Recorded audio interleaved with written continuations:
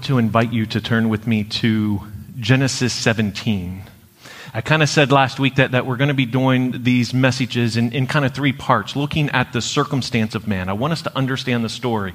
I don't always like saying the person's name, but rather their circumstance to help you try to think about it different and not just fall into the Sunday school mindset of, oh yeah, I've heard this story, but to really have to encounter it afresh. Then looking at how God reveals himself in his name and how that ultimately transforms them. That's the process. Now, I have you turning to Genesis 17. The reality is I'm going to walk you through a story that starts in Genesis 12 and goes all the way through Genesis 50 into Exodus 1. So it's like 39 chapters. So yeah, like get comfortable. I'm going to try to go through this quick. But that's what we're looking at this morning. Because see, the reality is this man, when he walked this earth, it was a bit different than it is today. See, God had just judged the world for man's disobedience. Peoples were scattered across the earth, and you're like, okay, that's like today. But they didn't have contact. They didn't have internet. They didn't have telephone. They weren't communicating. These different pockets of different languages and peoples had settled throughout the world. And there was a man, it says he was 75 years old. Now, one thing I'm going to do, because this helps me, is then this man actually lived to be 175. So I don't want to just say his age. I want to put it into a perspective of how this would be for us. See, if you kind of look at what the average lifespan of a man is today in the U.S., that would be as if this man was 36 years old. That's where he's at in life stage. He's settled. He's settled in his career. He's married, has a beautiful wife, no kids, living nearby with his family. His parents live nearby. And then God spoke. A man, middle of his life, everything secure, known. And God wanted him to leave everything, leave all of that security, leave everything you know, leave the country where you're at, leave your extended family, leave your father's household, leave it all, and go to a place that I'm going to show you. Leave the security of everything you know and understand, and go and step out into what you don't know and don't understand. But God gives a promise. God says, look, I'm going to make you into a great nation. I'm going to give you a great name through your family, through your descendants. All the nations of the earth are going to be blessed.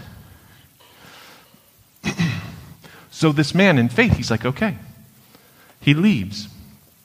He steps out into the unknown, trusting in what God has said. And the problems kind of start right away. Things don't go exactly as he would think. Like the journey, at a minimum, would take over a month. 400 miles, traveling on foot with all his flock, his family, his wife, and his nephew went with him. 400 miles. This would have taken, at a minimum, a month if they walked every day, the maximum amount they could. Probably took longer than that. Then they get there, and there's kind of two immediate problems. One is God's like, okay, here it is. Here's the land I'm going to show you, but somebody else is living there. It's like a realtor taking you to a house and saying, here's your house. And you're like, but there's kids playing out front. Like, it looks like somebody's living here. Yeah, they are. Like, is the house for sale? No. But this is going to be yours. Like, okay, and there's a famine. Go to the grocery store. There's no food. The flock that you just walked 400 miles to get to, there's no food. So you're like, great. I followed God. I listened. Great name. Great nation. Here's the land that I was going to show you. And they're like, I'm not too impressed. They keep traveling south. And then family problems. See, the man kind of married up several levels. Like his wife was beautiful and he was kind of average. So he's a little insecure. A little like, oh no, we're going to this new place trying to find food, and people might see me and be like, wow, like she's a much higher class than you are, and want to off them. So he comes up with this great plan. He goes, let me protect myself and put you at risk. And so he's like, why don't you just tell people you're my sister? That way they won't kill me. So he protects himself. His wife, though, does draw the eye of the local leader, who was like, "You're beautiful. I want you to marry me." So he does. Here comes the bride, honeymoon. She's living with him. Meanwhile, this man, who's following God, but not trusting him at this moment, is getting rich off his wife being married to another man. Now, this other man, God brings sickness on his household. He's like, "What's happening?" Abraham's, "Well, actually, she's not my sister. That's my wife." "Really? You didn't think to tell me this?" Like, you should have probably said something. So now they're traveling back up north. He's like, "Leave, get out of here." So now the man, his wife, are traveling north, going to the place and the promises that God has for them. But here's the thing, like, no doubt, I'm kind of imagining like that conversation that you're having with your wife as you walk. You can kind of imagine how they. But that's not the only family problems they have. Now there's conflict between him and his nephew because they've collected so much stuff while they were there. It's like there's not enough land for all the animals to graze on. So now the herdsmen of both of these, of his nephew and of this man, are fighting with one another. And this is leading to conflict between the man and his nephew. So now you have family relationships and fighting that's happening. And it's like they go different ways. But of course, then the nephew gets himself in trouble and he has to go rescue them. You can kind of see how this is going, right? Not exactly as you would anticipate, like, let me follow God, step out in obedience, in faith, walk in the promises that he has. But it's here that God reveals something about himself. And we're actually going to see 3 names of God this morning. We're going to be focusing on one of them, but in Genesis 15, we see the first one revealed. It says, after all these events, after all of that just happened that I just explained, God says, the word of the Lord came to Abram in a vision. "Do not be afraid." Don't be afraid. I haven't given up on you. Yes, your obedience has been very imperfect. But do not be afraid. I am your shield. Your reward will be very great. Adonai Megan. That's the name of God. I am your shield. Adonai Megan. The prophet Isaiah would use this name of God like a mother bird hovering with her wings over the young in the nest. Later, we're going to see how Jesus uses these very words to describe his love for the people in the city of Jerusalem. There's a maternal aspect here of a mom who is standing in front of the kids. Danger is out there and the kids are behind. And it's like, and I am your shield. I'm going to protect you. I know that there's difficulties ahead. I know obedience isn't always easy, but I am your shield. 10 years have gone by. In today's time frame, that 36-year-old would now be in his late 40s. He listened to God, leaving all the sources of security. Constant travel, famine, another man marrying his wife, family fighting, more promises from God. Thank you, God. You're my shield. I appreciate that. But then Abraham says, what's the point? If I don't have any kids, you can say whatever you want, but how am I going to be a great nation? How are my descendants going to be like the stars in the sky? I don't have a single child, God. I hear what you're saying, but my reality looks different. And there's doubt, and there's frustration. How are all these things going to come about? And God reaffirms his promises. He's like, look, listen. He makes a covenant with Abraham. This contract, this promise, it's normally this agreement between two people saying, here's what we each agree to. And if I don't carry my end of the agreement, here's the consequence. And if you don't carry your end of the agreement, here's the consequence. And so God instructed Abraham. He's like, here's what I want you to do. There's all these animals. And he's like, and I want you to cut them in half. This is a brutal image I want you to consider in your mind. That I don't think many of us have ever done anything like this. Cut the animal in half. The ground soaked in blood. Flies, vultures up above that Abraham is trying to shoo away. And there's all these animals laid out in the ground. If you can just imagine this center aisle, which happens to be red. I didn't think about this. Like here.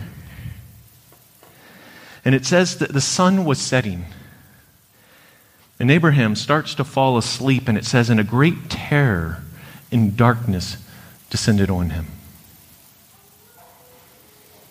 There's a reality and a weightiness here. And when it was dark, Abraham saw a smoking pot and a flaming torch passing between the divided animals, as God sealed his promise with Abraham. Now, here's the thing that's unique about what God is doing here. This isn't Abraham and God. This is God saying, look, I am securing my promise. If I do not fulfill my promise, may what happened to these animals happen to me. He's saying, I'm giving you my word. This is the promise. This is the covenant that I'm making with you. Now, I have to imagine this was an incredibly emotional experience. When it's saying deep darkness fell on him, right? Like you've just seen this smoking torch come through here. You've just watched all of this unfold. So how would you respond? Abraham's response? He sleeps with someone not his wife and gets her pregnant. It's what happened. And it wasn't necessarily his idea. It was his wife's idea. Like, well, obviously God made this promise, but he doesn't have the power to make it come about. So we need to help God out here. Right? Let's give him assistance. And so his wife's like, I have this lady who's working for me. Why don't you sleep with her? She'll get pregnant, and then we can have that baby, and then we'll fulfill God's promises on our own. That sounds like a great idea. And Abraham's like, yeah, let's do it. And so that's what he does. After God makes this covenant with them, this is how he responds.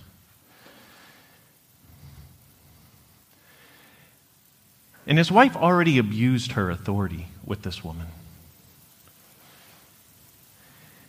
And then she gets pregnant, and the abuse continues.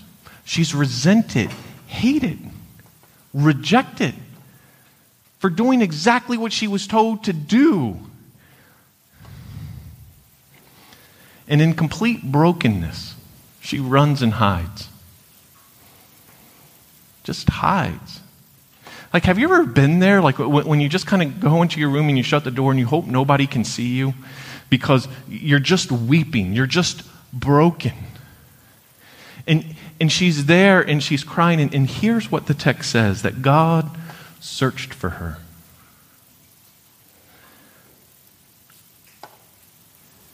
He sought after her. She was running away.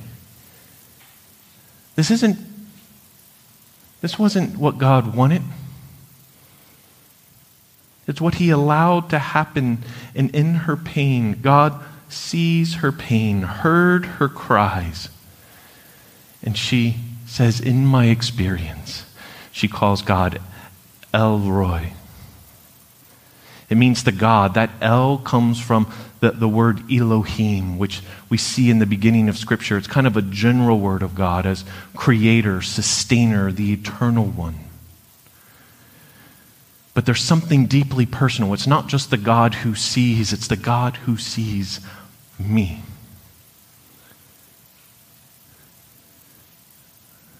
In her brokenness, in the lostness, in the running, in the tears, in the pain, he's like, God sees me. Me. the broken me, the sad me, the angry me. God sees. He searches, he finds, he loves me. 13 more years pass. Abraham, using illegitimate means, trying to achieve the will of God for himself. Now that child is a teenager. 13 more years go by. And they still have not had a child of their own that was promised. Consider this. That's over 24 years. In today's lifespan, that would be someone who started this journey at 36 and are now about in their mid-60s. They're over 60 years old, and the time that has passed, it kind of alludes that his wife has gone through menopause. Think about that. Each month, the monthly cycle, another reminder of God's unfulfilled promises until the hot flashes begin. And any hope or reality of those promises coming to pass are gone. And she kind of blames God, saying, he's prevented me from having children. He could have fulfilled his promises. He could have, but he didn't. That was his doing. And yes, promises were spoken, but reality seems to speak louder, drowning out any thoughts and any hope. There is no child, nor could there ever be. I imagine the moments, the nights of tears and weeping and pleading. 24 years is a long time to wait. To hold out hope, and at some point along the way, it became easier to stop hoping, to bury the hope because it hurt too much. Before we continue, can you relate to this in any way? Not necessarily the story of the circumstances. Like, oh, childlessness, maybe that is your journey, and that's been part of it, and there's grief and there's sorrow there. And you resonate very clearly with that aspect of the story. But for many, the circumstances look different, but the feelings are the same. God has spoken, and you've tried to follow. You've tried to walk by faith. You've stepped out in ways that you never imagined, and yet you also realize your faith has been imperfect. You've made mistakes along the way. Maybe, like Abraham, you've even used illegitimate means to try to earn or achieve God's favor. And now maybe there's fear and there's doubt. Maybe your mistakes have caused God to not fulfill his promises. Maybe this is my judgment now for the mistakes I've made along the way. Will God be faithful to me when I've been so faithless? When I've made mistakes?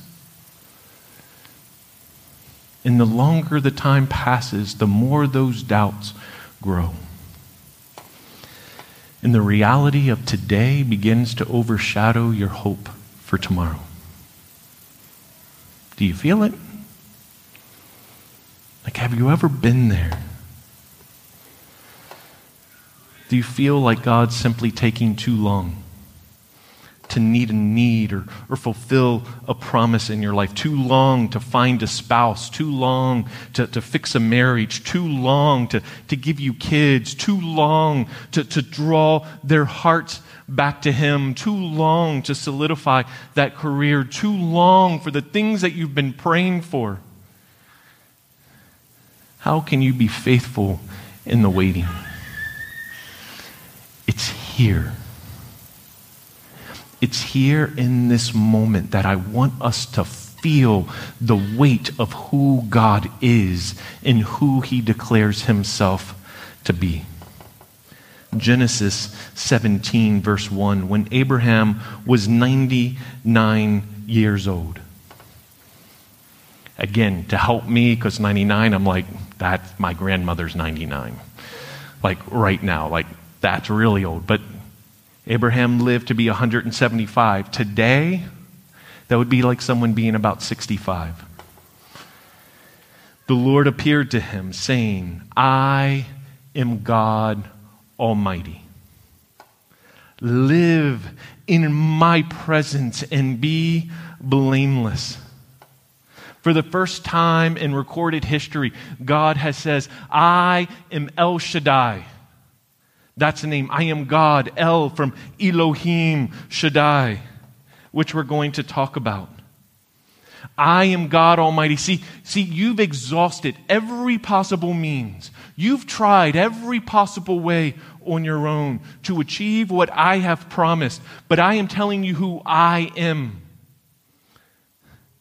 He was like, I want you to live in my presence. I want you to live in the reality of who I am. And I'm telling you who I am. I am God Almighty. What seems impossible with you, what you've exhausted in all your human resources and means, what in your human mind seems absolutely improbable, impossible to become a reality, I'm telling you who I am.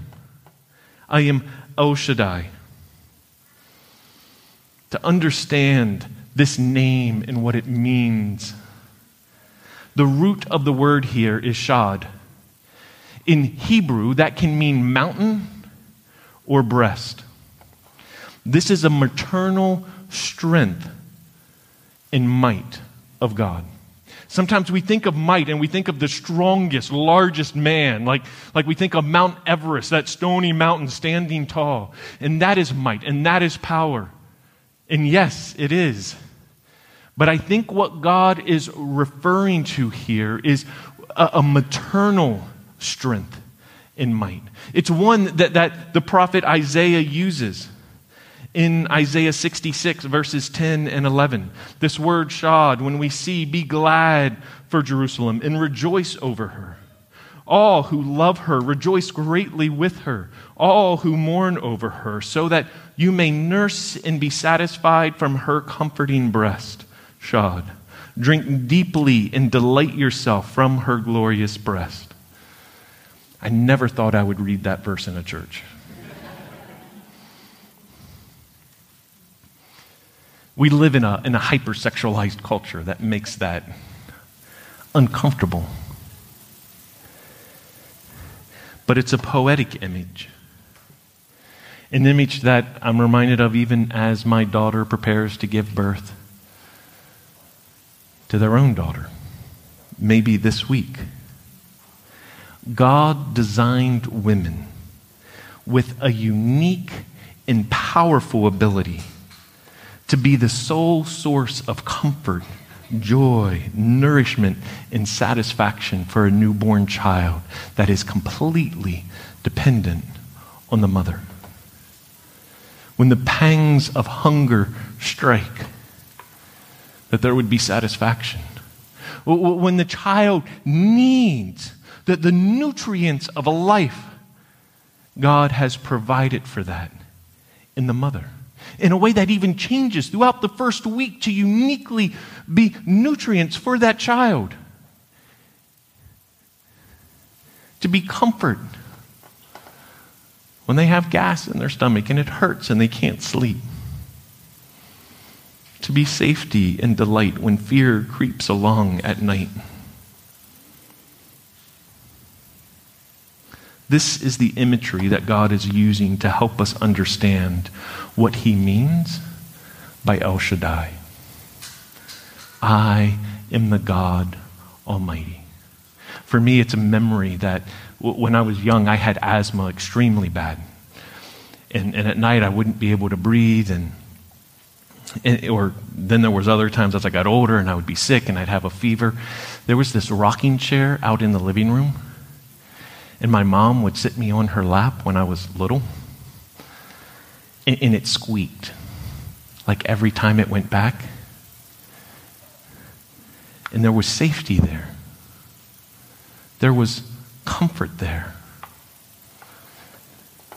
This is the image that God is saying, I am God Almighty.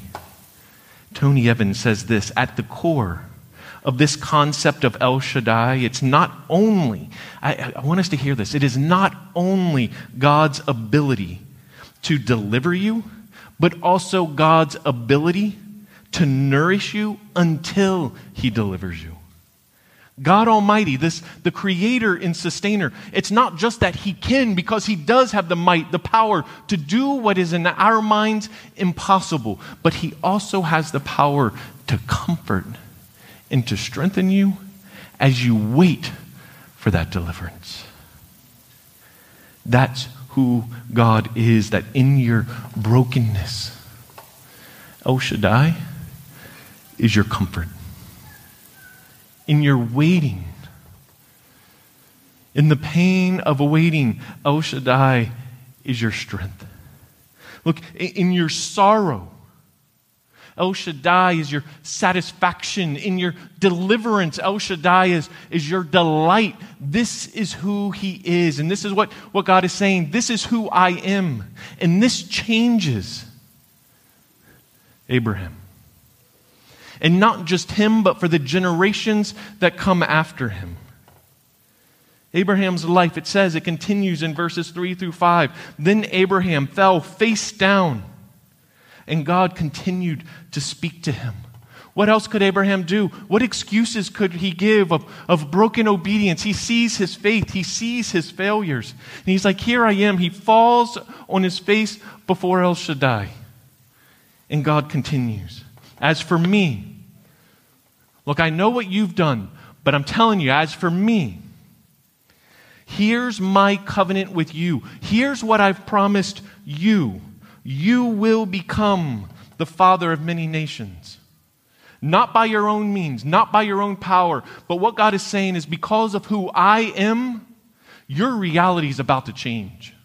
Because of who I am, your faults and failures are not the end.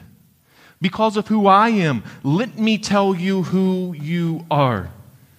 You will become the father of many nations. Your name will no longer be Abram. Your name will be Abraham. For I will make you the father of many nations, not you. Do you see what God's doing? He's like, because of who I am, let me tell you who you are. It wasn't Abraham's faith that defined him. It wasn't his failures that defined him. It wasn't all the mistakes. It wasn't all the waiting. It was who God revealed Himself to be in El-Shaddai. Because of who I am, let me tell you who you are. And He changed His name. And I believe this radically transformed Abraham's life. I believe it became part of the story that he told his kids and his grandkids. And I can tell you why, because in a few chapters later, we see that God fulfilled His promise. What seemed impossible, what seemed beyond human reason, what seemed like there's no possible way for this to happen, God gave them a son. And his name was Isaac. And here's the interesting thing that it says in Genesis 21, at the appointed time. Just 4 little words. It's not like Abraham's disobedience delayed God, like God had a plan, but Abraham somehow messed it up. No, this was God's plan all along. At the appointed time, this is how God intended it to be. Was it long? Yes. Was there waiting? Yes. Was God at work in those 24 years? Absolutely. Because it wasn't just in the deliverance. It was that they would know His strength and might and power even in the waiting. And I believe that Abraham talked to his son about this often. Let me tell you about how you were born. This is how I imagine it in my mind's eye. It is not in the text. Your mom and I, we thought it was impossible. But God showed Himself to be El-Shaddai, the God Almighty. And you were born when it didn't seem like a way. I say that because Isaac Abraham's son, would go on to tell Abraham's grandkids. To bless them in Genesis 28, the son says to Abraham's grandson, he blesses him using the name El-Shaddai. May El-Shaddai bless you and make you fruitful and multiply you so that you become an assembly of peoples.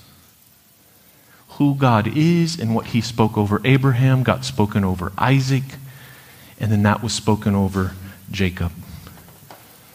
So now a man who had no family but trusted in the promises of God, waited imperfectly, saw God move in mighty ways, now has a son and a grandson who are carrying on in that name, resting in the presence of El-Shaddai. And then God would also appear to Jacob, Abraham's grandson, and say, I am El-Shaddai. Be fruitful and multiply. A nation indeed, as an assembly of nations, will come from you, and kings will descend from you. I will give you the land that I gave to your grandfather and to your father, and I will give that land to your future descendants. And then we see that same name, El Shaddai, show up for Abraham's great-grandkids. When Jacob then uses the same name of God to ask for the safety of his own sons.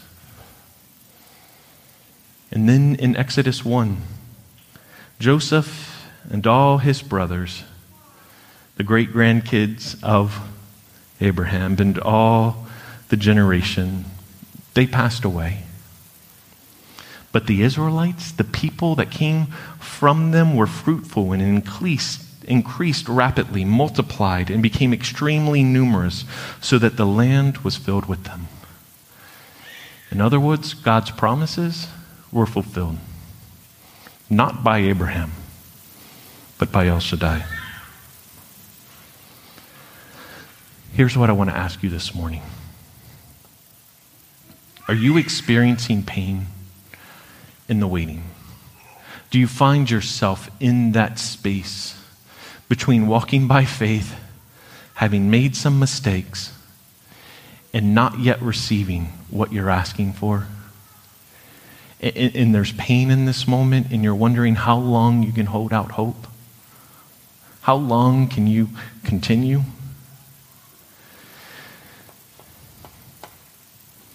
The invitation this morning is to look to El-Shaddai, remembering his past faithfulness, that in the longing for God to answer your prayers, to realize that your hope in God is not only for the deliverance,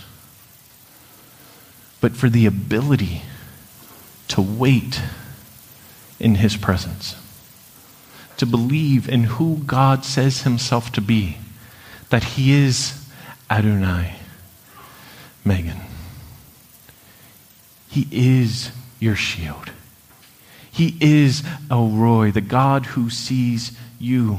He is El Shaddai, the God Almighty. And he is sufficient in our waiting. Are you experiencing doubts as the wait gets longer? That he is good. He does have an appointed time and an appointed will, and we do not know what that is. But will we rest in him? That is our call, our invitation this morning. Let's pray. Lord, I thank you that you are the one true eternal God who is majestic and all-powerful. And that you would draw near and see us in our pain, speak and be present in our sorrow. Lord, to not only deliver us, but to sit with us, to mourn with us, to sustain us and comfort us in the waiting, in the uncertainty.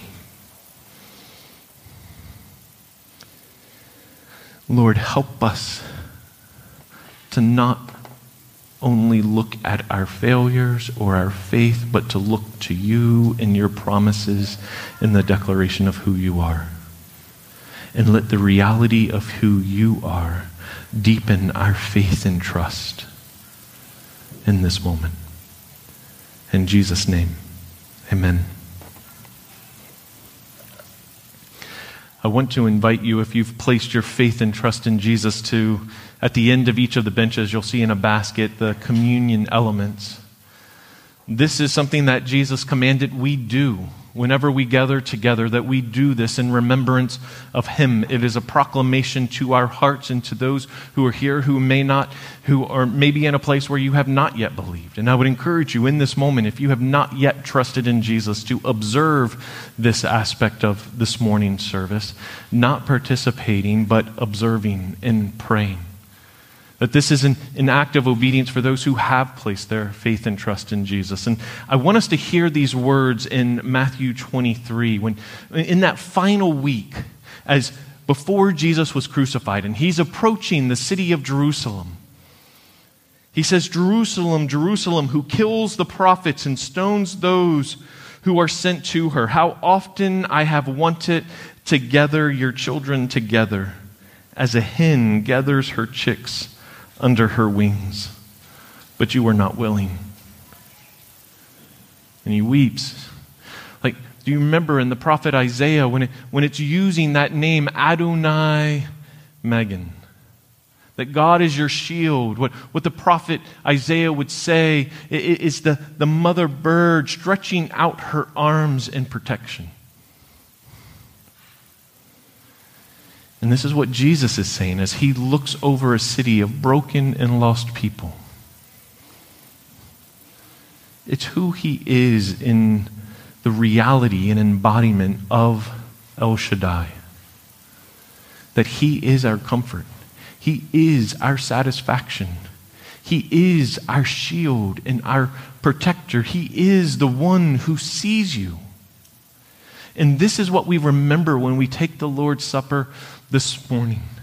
That in the face of sin and the judgment of God against our sin, it was Jesus who stood in the path, who stretched out his arms, taking the punishment of our sin upon himself so that we would be safe, so that we would be healed. By his wounds, by his broken body, we are healed. We are safe. He is our El-Shaddai. And this is what we remember